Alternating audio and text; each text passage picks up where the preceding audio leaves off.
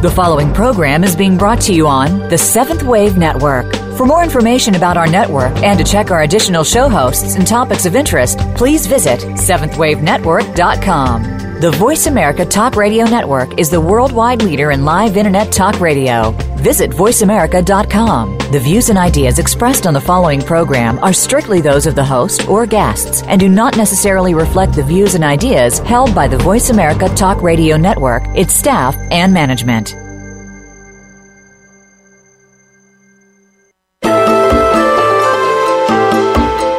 Welcome to Inside Out, the Inner Revolution, with your host, Beth Green. This is James Maynard, your co-host. Today's topic, blending spirituality and activism, the message and journey of James O.D., renowned conscious activist. As children, many of us felt called to do something to help our world. Some became dedicated activists, but many of us became discouraged or burnt out from the anguish and the anger of the movement itself. Then some of us found a new way. One such person is James O.D., former president of the Institute of Noetic Sciences, the Washington office director of Amnesty International, author, philosopher, and international peace worker.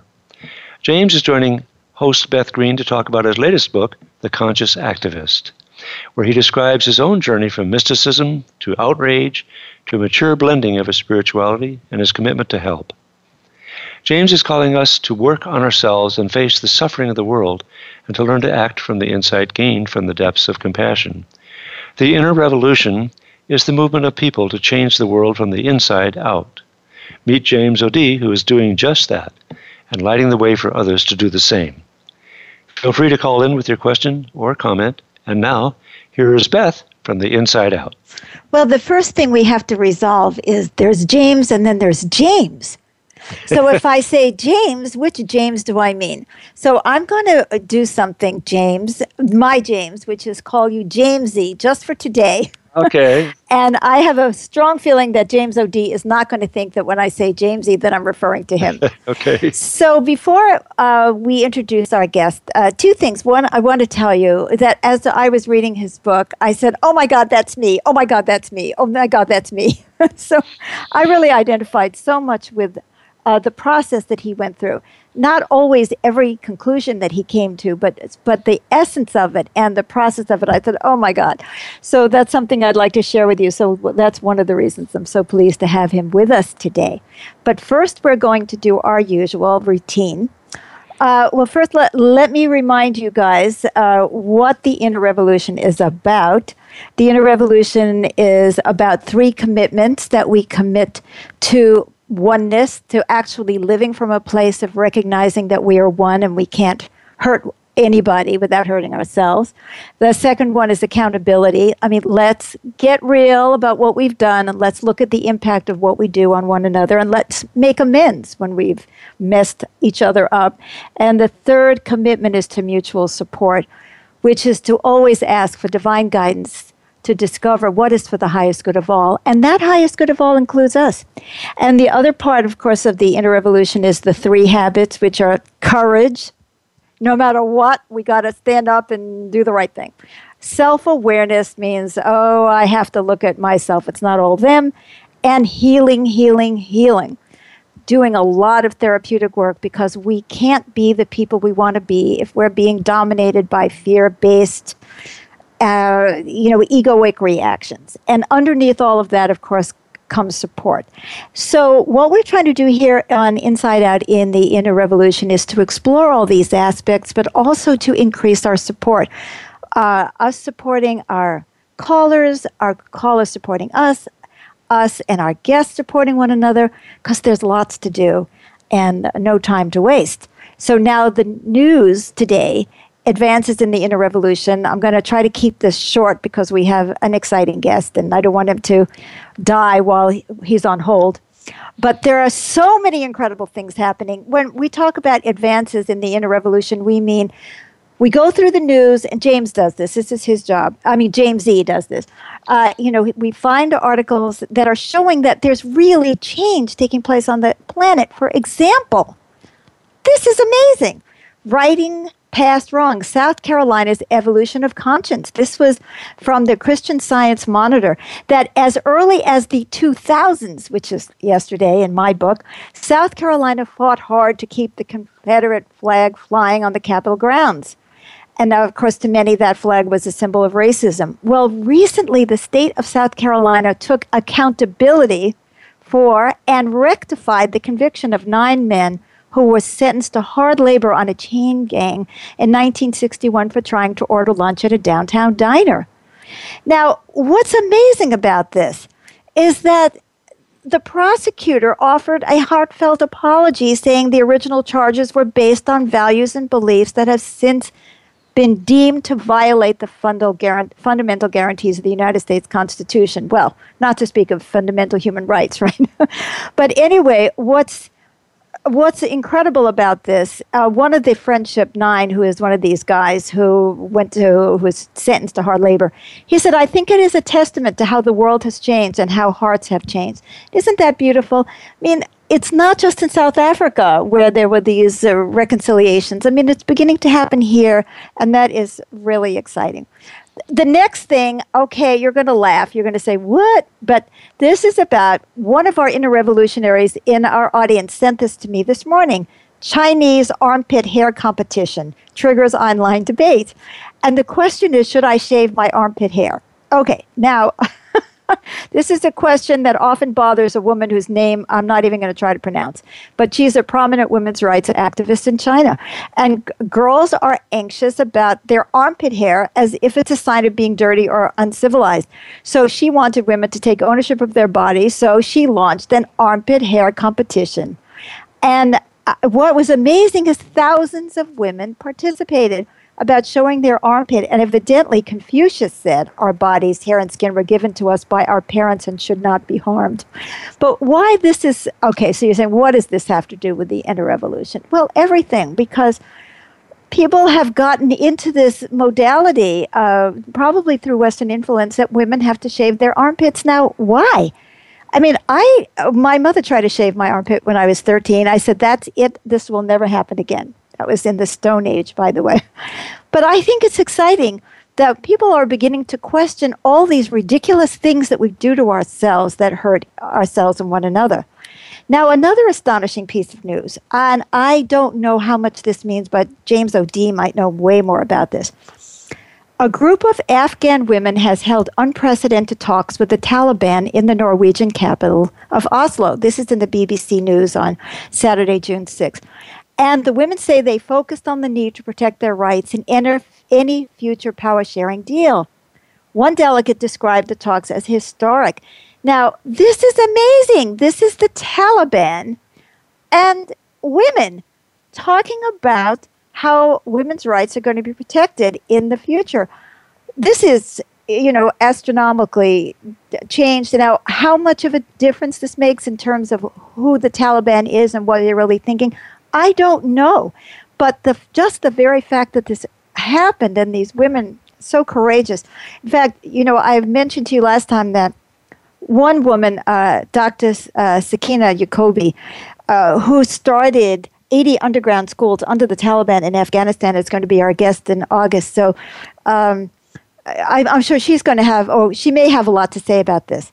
Now, the final thing that I'd like to talk about, not that there weren't lots of other exciting things, is that we're beginning to think critically. See, we're looking realistically at what we're doing. We're not just doing things the old way. And the LA Times on June 6th said, looking to end time in the box for youthful offenders. That means that kids are being thrown into solitary confinement. Now, what for? This is supposed to be rehabilitative? They're going to come out better after being in solitary confinement? This is about punishment rather than consciousness. And what's exciting is that more and more people throughout the nation, 19 states in recent years, and the District of Columbia have ended the practice of punishing detainees younger than 18 by isolating them. One city, New York, went one step further and banned solitary confinement for Rikers Island inmates up to age 21. Well, I don't know if solitary confinement is good for anybody, although obviously Nelson Mandela managed. But we're really taking a look at the whole criminal justice system. We're looking at healing people instead of punishing them. And don't you think that's about time? So I know that you are going to love to listen to James O.D. because he has so much insight into what has been going on in the world over these years. Being as the director of the Washington office of Amnesty International, it's just astounding what he had to see and experience, plus his own life. His book, The Conscious Activism. Conscious Activist? I have no memory. Anyway, I think it's Conscious Activist.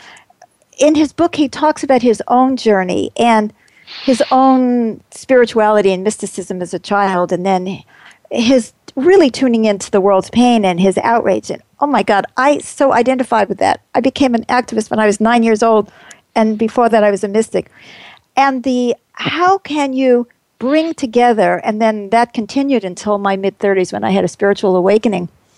And I went back to spirituality, but have always tried to bring together what I call the spiritual activism of we need to act in the world because we are one. There is no personal salvation. God, that inner voice that guides me, I have not been taught so much by other people as I have by this inner voice. And that inner voice said there's no personal salvation. We have to work for the good of the whole for any of us to be well. And that feeling is, I can't sit there and meditate for the next 100 years and think I'm doing anything. It's not that I shouldn't meditate, but that we need both. We need to heal ourselves and our world because we are one. There's no way to separate them. And this man has just run the gamut of so many painful experiences. And the miracle is that he still has hope and he still keeps his eye on the prize, which is the vision of where we're going. And I think some of you will have questions. This time I'm going to let you ask questions. My last guest, I didn't even call for any questions. But a little later in the show, we will ask people to call in. But in the meantime, I am so happy to introduce you to our guest, James O.D. Hi, James. Hello, yes, Beth. Very good to be with you, and you too, James. Thank you. Well, so the question, first of all, could you define for our audience that has not read your book, and I'm not going to try to do this, what you mean by a conscious activist? Yes, I think conscious activism, and there are many terms people are using, spiritual activism, visionary activism, and so forth. But it's really that balancing of doing the inner work and the outer work. As the Dalai Lama says, it is not enough to be compassionate. One must act. And it's in the acting that one gets feedback from the universe. And one gets information on what one needs to do in terms of one's own consciousness. We live at this very exciting time when consciousness itself is rising. And the more it rises, the more we can act in truly non-polarizing ways, in ways where the stream of action flows deep from the heart and the spirit and unites with what wants to be, truly what wants to be on the planet. So it's a very different form of action because it says, I must be the mirror of my action. I must be the truth behind the truth. And what so often happens, particularly as we're beginning as activists, is we see the moral imperative that calls to us, the moral imperative that says, change the system, help the poor, end the injustice.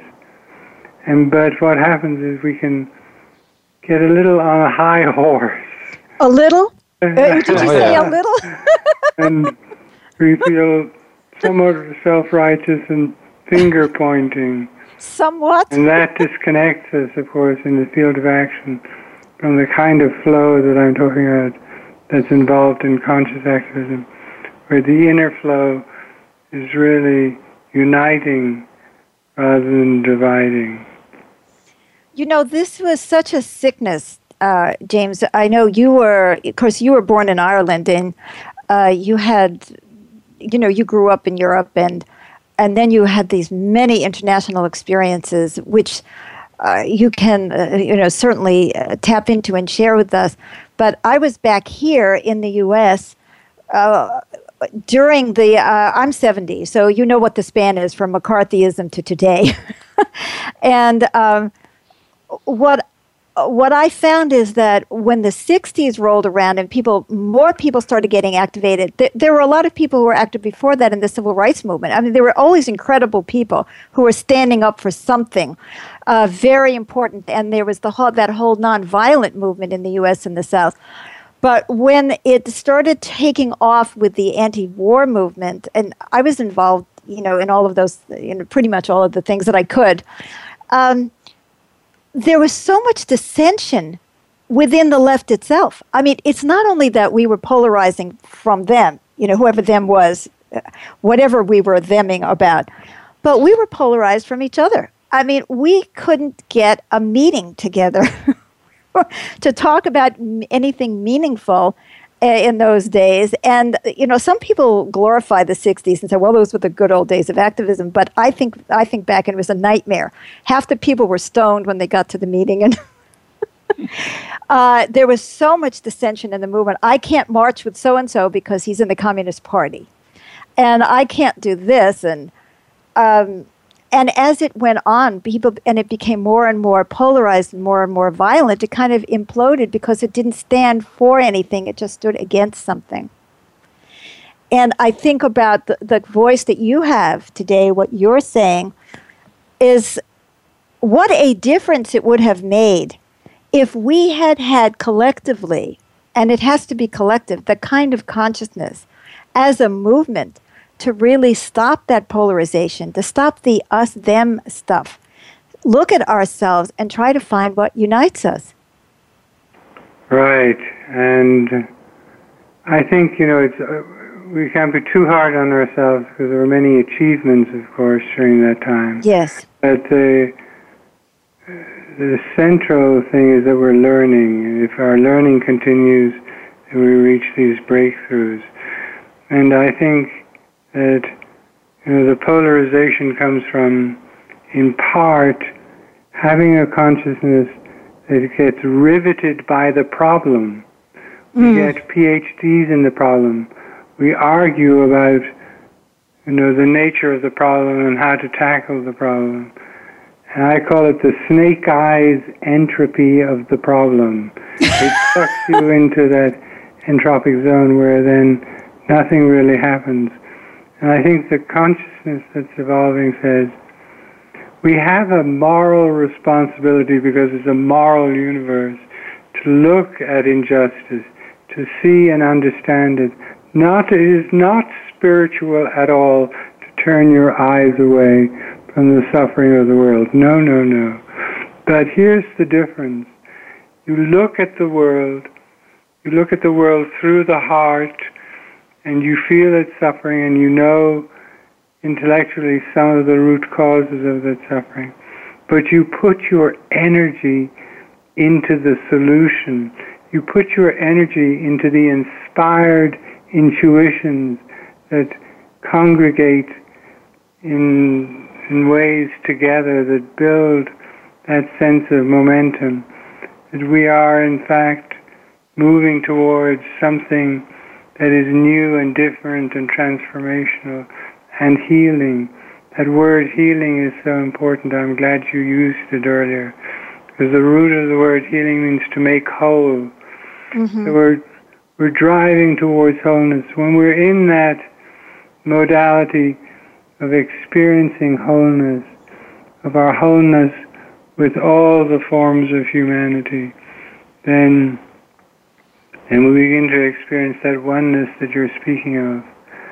And oneness can be just dropped as a casual phrase, but we have to use it as a mystic would use it. You see, here's again the beauty of the work that takes you in the activist and the mystic. The mystic tastes. The mystic is about tasting, it's about experiencing, It's not about intellectual concepts. You can have the intellectual concept of oneness, but unless you taste it, unless you experience it, and that requires a lot of inner work of letting go and going towards Source. When you taste that oneness and experience it, then it's like a drop that begins to spread. It's like that force of love that Meher Baba talks about beautifully so. It's the same thing. The experience of love, he says, can never be coerced. You can't force me to love you. So it's the force that connects us, that can never be forced, can never be pushed upon us. But because it cannot be pushed upon us, it will grow freely from one heart to another in the transformation of planet Earth. But we must experience it, and we experience it by doing that inner work that allows the spontaneity to grow. Another important concept of awareness is creative and spontaneous. Thinking over intellectualizing, all those things are rehearsed. They're just passing on dead concepts, if you like. Yes. We need to take a commercial break. But guys, stick around because there's lots more coming up. I'd love to continue exploring this with our guest, James O'D. So stick around.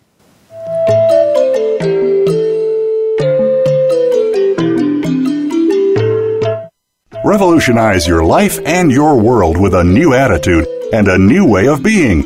Learn how at www.bethgreen.org. At Beth's website, you will find effective tools, processes, teachings, and more to help you become the person you want to be and co-create the world you want to live in. Sign up for Beth's newsletter and get a free PDF of her comprehensive book, Living with Reality, a manual for living with real answers and proven tools. Book a private 15-minute consultation with Beth that will astound you with its depth and transformative power. Learn about Beth's other books, YouTube channel, School of Intuitive Counseling, music, upcoming workshops, trainings, and remarkable community. The Stream Center for the New Spirituality, which offers all kinds of help, including low-fee counseling and free support. The inner revolution requires us to heal our hearts and awaken our minds. Find both at Beth's website. Again, that's bethgreen.org.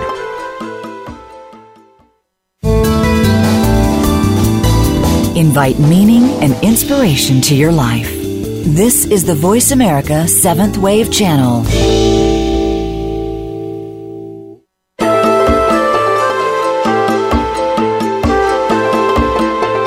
You're tuned in to Inside Out, Voice of the Inner Revolution, with Beth Green and co-host James Maynard. To share your questions and comments, please call 1-866-472-5795. That's 1-866-472-5795. Now, back to Inside Out. Hi, welcome back to Inside Out, and we today are interviewing James O'D, who has written a book called Conscious Activist, and we're sharing, some really important shifts around the activist movement that's actually happening today. This is not just theory, right, James? We're seeing it. We're seeing people becoming more conscious. That's why we love to give these little snippets of news that it's coming everywhere. And I had a spiritual awakening when I was in my 30s, and I was never the same. The person who was a dedicated social activist who, I would throw myself in front of a moving truck, then got completely tuned into the spiritual, and had that same kind of one focus dedication. But what was the most important thing, I think, is that connected both of them is that it really came out of a feeling of, I feel your pain. I mean, I didn't become a social activist for nothing. I think I did it because I couldn't stand the pain that I was feeling in the world. And that is really what drove my spirituality too. And what you're talking about is, feeling the oneness and coming from the heart. I think inside all of us, whether we think of ourselves as mystics or not, or even we're aware of spirituality, there's something intrinsic to the human being that we do feel each other's pain because, as you said earlier, oneness isn't just a phrase. I mean, this is a reality. And I think that some of our polarization in the movement came from the fact that we were feeling so much pain and didn't know what to do about it except yell and scream and find someone to blame. It's kind of like we were children in that respect. And so that pain, if we could as adults allow ourselves to go back and feel what we felt as children, not that I'm, making children into, God's gift, children have to grow up too, but there is that natural affinity and compassion that we have when we're kids that we lose through a whole bunch of lots of reasons. And this is also where the healing becomes so important, because people have been so traumatized that some people just can't get past it. And in your book, you talk about some amazing people with the amazing capacity to forgive and love again, and they have that capacity to heal. But not everybody can do that spontaneously, can they? No, I think it's a special gift of the Spirit, and one of those elements that we're referring to as evolutionary, where that mystic, the mystic knows about suffering, because the mystic has to go through the pain, the loss, the deprivation for God, for longing, for wholeness, just stripping away all the artificial stuff, the fake stuff, the lies, the conceits, the ego attachment, to get to the core. But the mystic has a special gift to give the activist, because the mystic knows that the bitter and the sweet are one. They may start off as two separate things, but they become one force. So the suffering and the celebration start to unite. There's that inner core of the triumph of the Spirit. When at its highest form, it's bliss, but it's the sweet and the bitter coming together. And even in the activist work I did in Amnesty International, there was always that freeing of the prisoner, the stopping of the torture, the things that gave you tremendous celebration of the power of the human being to transform terrible conditions. I tell the story of receiving a letter from a prison guard from a dungeon in the Atlas Mountains in Morocco, whose conscience was hurting him. He described the starvation and torture and death of so many prisoners. And I testified in Congress about that dungeon. And a few months after my testimony, the King of Morocco closed down that dungeon. And one of the prisoners who'd been there for 18 years came personally to Washington to thank us. Can you imagine the joy, the triumph, the sense of human possibilities, that we can do this when we align our moral force? And so we don't fixate too much on the suffering. We have to experience it. It is part of the story. We must be in touch with the pain of the world, but equally the sense of momentum in consciousness of the triumph of the human spirit. And so much of what I write about is that triumph of the human spirit, whether it's former Nazis and Holocaust survivors or Hutu and Tutsi in Rwanda. My eyes are geared towards the triumph, the coming together, the healing, the powerful, powerful healing that can be possible. And I think it's just the beginning is consciousness rising, that we see this healing take hold, even in the midst of the degradation of this fundamentalist horror in different parts of the world. That's a death knell in consciousness. That's the end of a story. And the largest story is what is coming together. So often our attention in the media rivets on the dying story rather than on the birthing story, the coming together story. Yes. I think sometimes people don't see it. They don't know what to look for. It's not just like we try to give some little news at the beginning of our show every week. It's not just about, wow, this is cool. It's about, this is showing an increase in consciousness. This is showing that we are changing from the inside. It's not just that we're protesting something that's bad, but that we are having new courage to stand up, and that mutual support, and that the internet and the sense of the one world, and that's really supporting people to stand up to things that they never thought they could do all by themselves. So, James E., would you give out the phone number and so that people can call? Yes. If you'd like to call in with a question or a comment, please call us at 1-866-472-5795. That's 1-866-472-5795. Thank you. I'd like to go back to something you were just talking about, James, which is the prison guard. The prison guard, because, it's one thing to be, the victim and talk about the abuses, but what we forgot in the old days, and what we are getting to realize now as we're beginning to realize our oneness, that everybody suffers, that there are no privileged people who don't suffer when there's oppression. I would add that the perpetrator and the victim are one. They're both suffering. They're both suffering. Yeah. Yes, I think that's very true. There is the wound in the perpetrator. Yes. That gets transmitted. And there's the wound in the victim. Unless the victim heals, that wound that the victim carries around starts to become the basis for a new level of perpetration. And so you have this tango between the two. Yeah.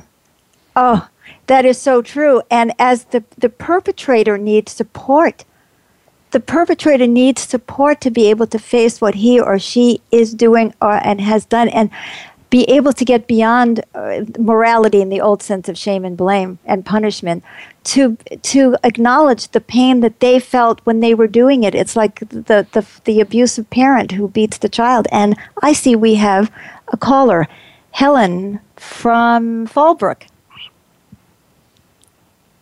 Hello. Hi, Thank you Helen. for being on the show, Mr. O'D. And I would like to ask you how you handle the amazing psychic pain that you have to be in contact with all the time as a spiritual activist, a conscious activist. Well, thank you. Yes, in my own case, I worked for 10 years with Amnesty International, and the level of daily attention to torture, murder, mayhem did fry me. Because there was that facing the problem, and the problem never seemed to go away. And it was really with the help of Jean Houston, who told me, begin to explore human possibilities. And that even though there were many triumphs in Amnesty, you're right, that level of intensity of suffering and pain was extreme.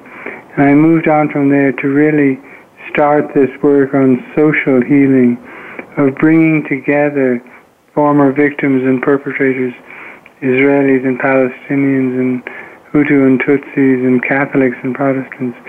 And that's where the balm was more intense, of really seeing how people can come together, how they can break through. I talk about former Nazi and Holocaust survivor coming together, and the Nazi says, you're in the dungeon, my grandchildren are the grandchildren of a Nazi, and so forth. And along comes this former daughter of Holocaust survivors and throws a bridge across the abyss for me to walk upon. Look at that image, throwing a bridge across the abyss. Doesn't that quicken your soul? Doesn't it fill you with a sense of intuitive possibilities? That we can throw these bridges across the divide, across the abyss. If we stay in the polarization, then the pain becomes so acute. But there is a balm, there is a blessing, there is a healing. there is forgiveness. Thank you for your question. Well, and I want to say one more thing is thank you for your work, because I know the price you pay. Thank you. That's Thanks, important to me. Thanks, Helen. You know, one of the things that what you're doing requires is excruciating self-honesty, doesn't it? Yes, it requires an expanding journey with truth, so that you move away from that dualistic consciousness into the non-dual, where you experience the connection. And it requires a different analysis of humility.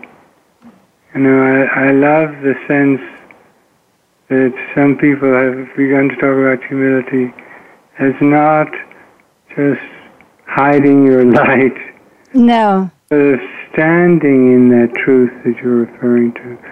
Standing in the truth, having the humility and the courage to be who you are, so that you give voice to the essential message of reconciliation and forgiveness that is at the core of the evolutionary process.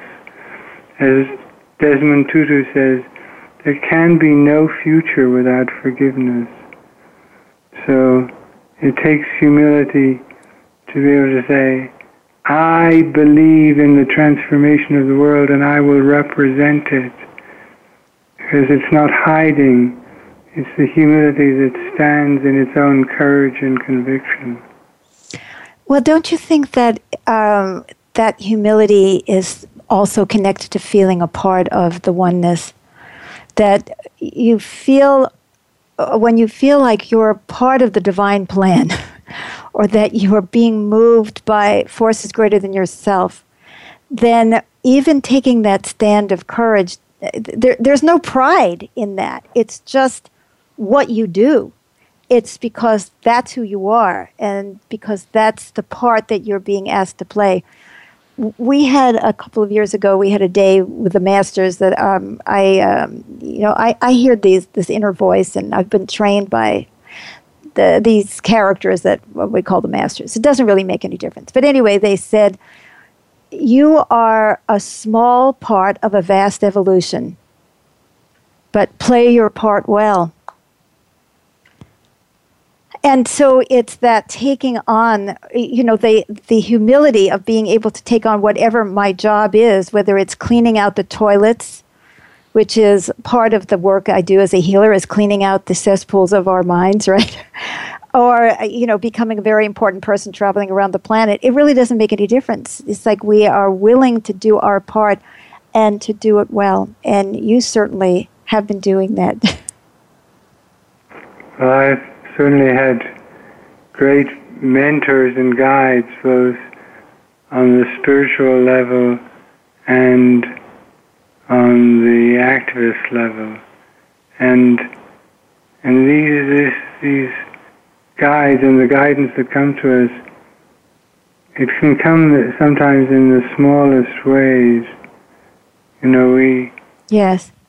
sometimes delay things because we're waiting for the big moment, the big opportunity, the time when my destiny card will be in,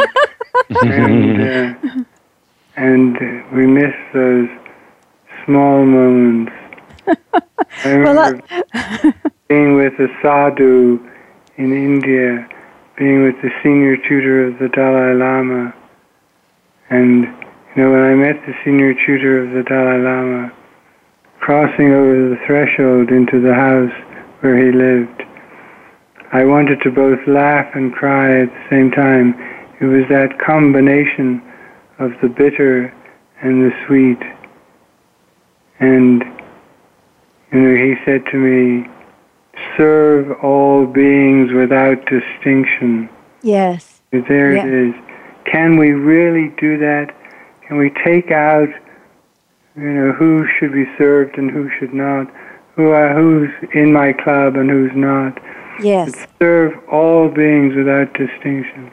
that means you cannot serve them without love and compassion.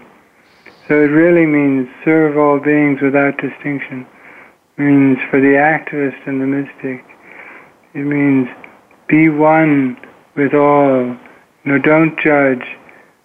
You're so right when you refer to punishment as part of the dying paradigm. Yes. It's not about punishment, it's about understanding and healing that will generate that force that will really serve all. And, I love the way Mother Teresa serves when she said, she saw the face of her beloved Jesus in every human being. I was in Beirut when she came to Beirut during the war, and they organized a ceasefire, and she went into West Beirut and brought out orphans who had been trapped in an orphanage that had been bombed, and there were no staff left. It was a horror scene. And as she's at the checkpoint with the Israelis, she's holding one of the orphan infants who is peeing all over her clothes. And it's just an image I'll never forget of Mother Teresa going into the depths of war to bring the orphans out. And I think that is beautiful. Kind of service that we need, always knowing that, wherever we turn, there is the face of our teacher. And for the mystic, that just gets deeper and deeper into that story of wherever we turn, there's only the one human, there's only the one force in creation. Meher Baba talks about the saints and the so-called sinners, but the so-called sinners are simply learning in their own way. We all have to learn how to be deeper human beings. We certainly do, and we need to go to commercial break, but stick around because we're not done with James O.D.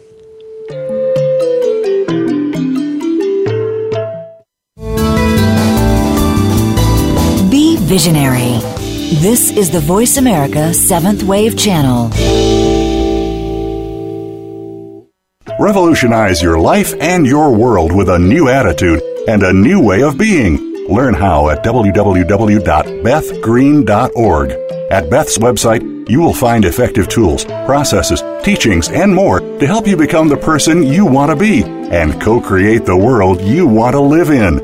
Sign up for Beth's newsletter and get a free PDF of her comprehensive book, Living with Reality, a manual for living with real answers and proven tools. Book a private 15-minute consultation with Beth that will astound you with its depth and transformative power. Learn about Beth's other books, YouTube channel, School of Intuitive Counseling, music, upcoming workshops, trainings, and remarkable community. The Stream Center for the New Spirituality, which offers all kinds of help, including low-fee counseling and free support. The inner revolution requires us to heal our hearts and awaken our minds. Find both at Beth's website. Again, that's bethgreen.org.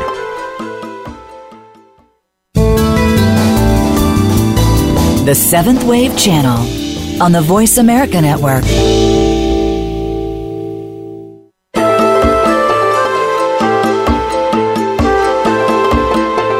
You're tuned in to Inside Out, Voice of the Inner Revolution, with Beth Green and co-host James Maynard. To share your questions and comments, please call 1-866-472-5795. That's 1-866-472-5795. Now, back to Inside Out. Welcome back to Inside Out. Well, oh my goodness, the time has been fleeing. James was talking about, some guidance that Mr. O'Day would have for our incipient inner revolutionaries. But I would like him to give us his website and tell us how to get his book. And that's part of, where a lot of guidance comes from. Yes, it's jamesod.com. That's jamesodea.com. And The Conscious Activist is available from booksellers everywhere, from Amazon, Barnes & Nobles, all the online sites. And it's a great book to use for study groups. The network of spiritual progressives have been using it, some of their chapters, as a book circle exercise. That's wonderful. Certainly encourage everyone to take a look at this book, and I think you'll feel your hearts when you read it, because in a way, James' story is our story. I think we are all one, and we all, whether we've been beaten up emotionally or spiritually or physically, we're all pretty beat up.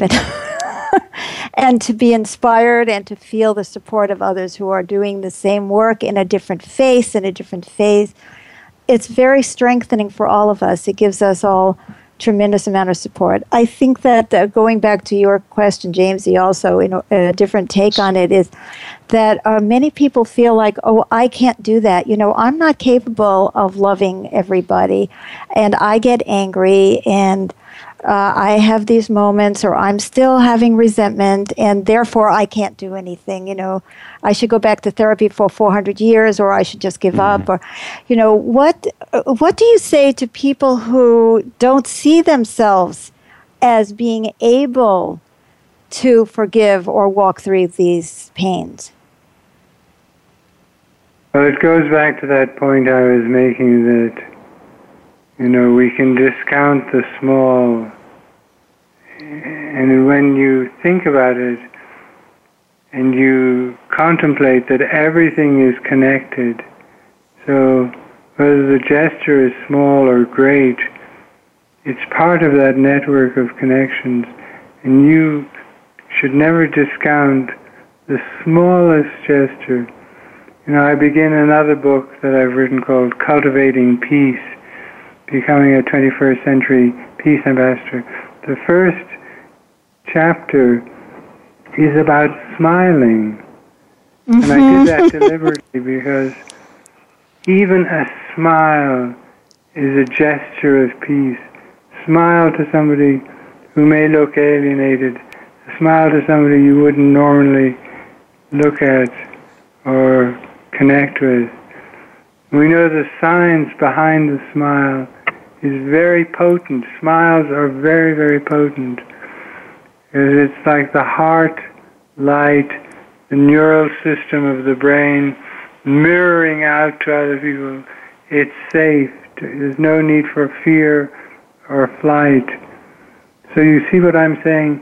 Oh, yes. Any of us can go into this form of guidance that says, start, if you're concerned with your ability, start with any small gesture and let those build, let those connections. Have a conversation with somebody you wouldn't normally have a conversation with. And it's building that force of connectivity. You'll find it's waiting for you.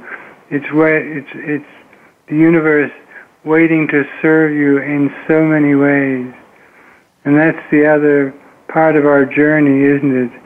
That we think of ourselves as separate, as disconnected. It's part of the whole evolutionary process for us to begin to lose that sense of separateness. So when we make efforts to connect, the universe just rises up with more energy for us. That is so true. The universe conspires to help us to heal, doesn't it? Yes. Yes. Well, James E., is there anything you would like to ask James at this point? Yes. I find one of the most difficult things for me to do is to stay in the oneness with somebody who's attacking me verbally. It's hard not to get triggered. It's hard to keep affirming we are one, we are one, we are one. I wind up doing processes to heal my reactivity.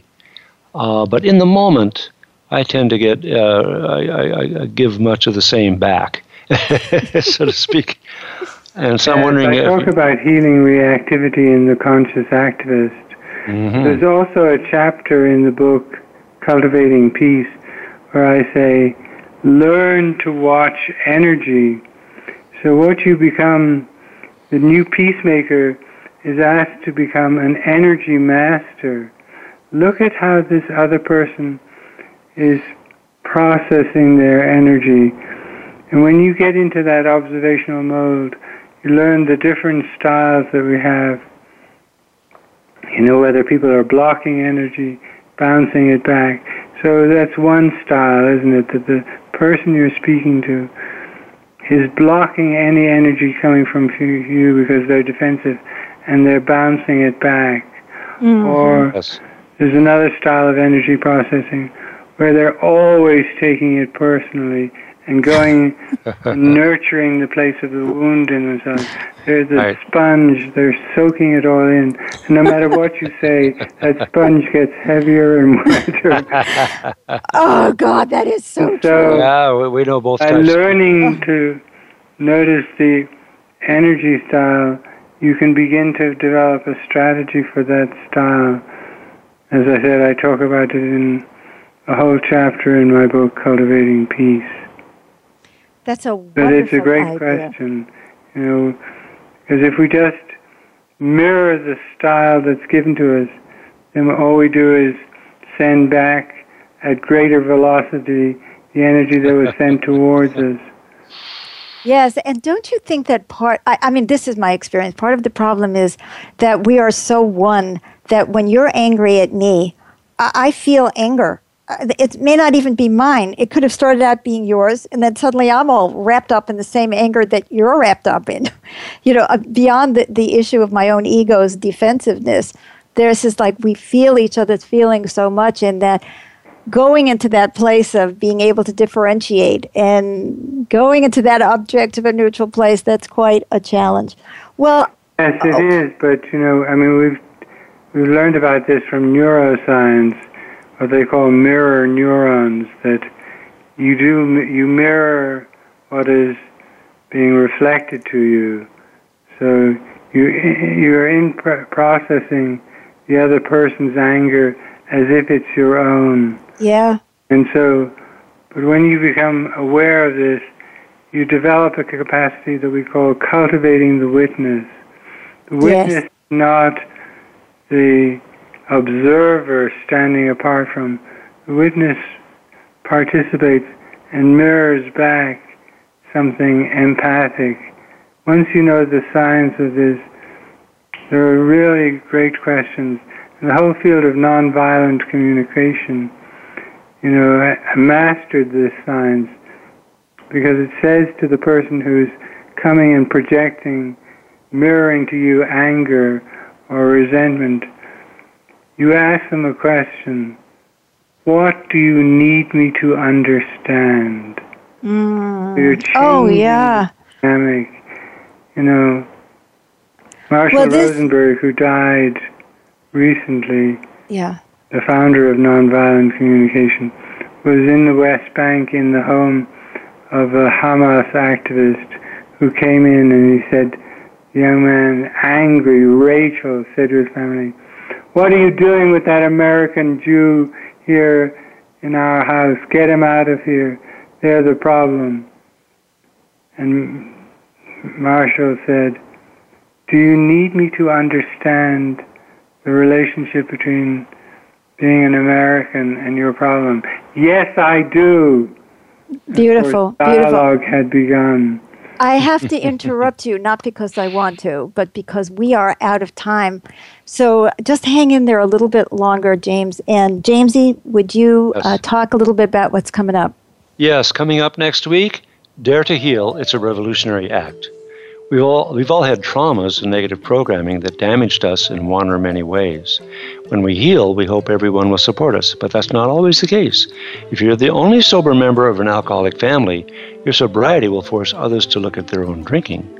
If you stop conforming to painful and foolish conventions, such as wearing high heels, luckily I don't do that, friends will have to look at what they're doing and why. If you grow up in a spiritual community, peers might feel threatened when you question sacred cows. If you change to a healthier diet, then the others have to justify having that last cupcake. So have you dared to heal and change even in the face of disapproval or worse? Dare to heal enough to take unpopular stands. Dare to heal enough to stand up to your own opinions and change them when you're wrong. So healing can be a revolutionary act, threatening your self-image, relationships, or sense of safety. Healing is a part of the inner revolution, so join us and call in to share. And now a final word from Beth.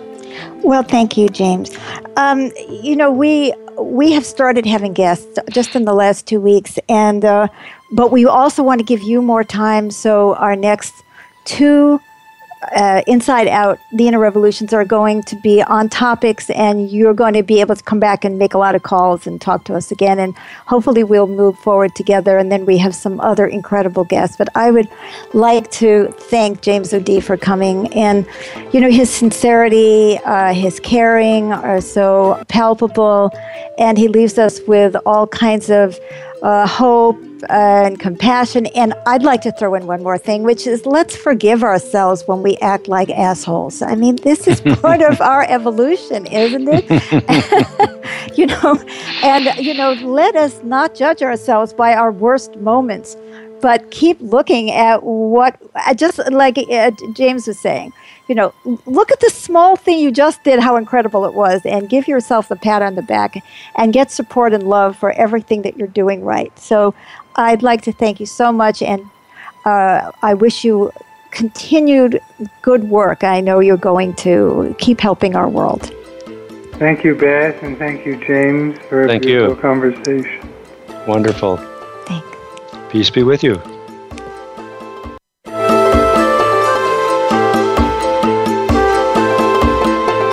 Thank you for making us a part of your week.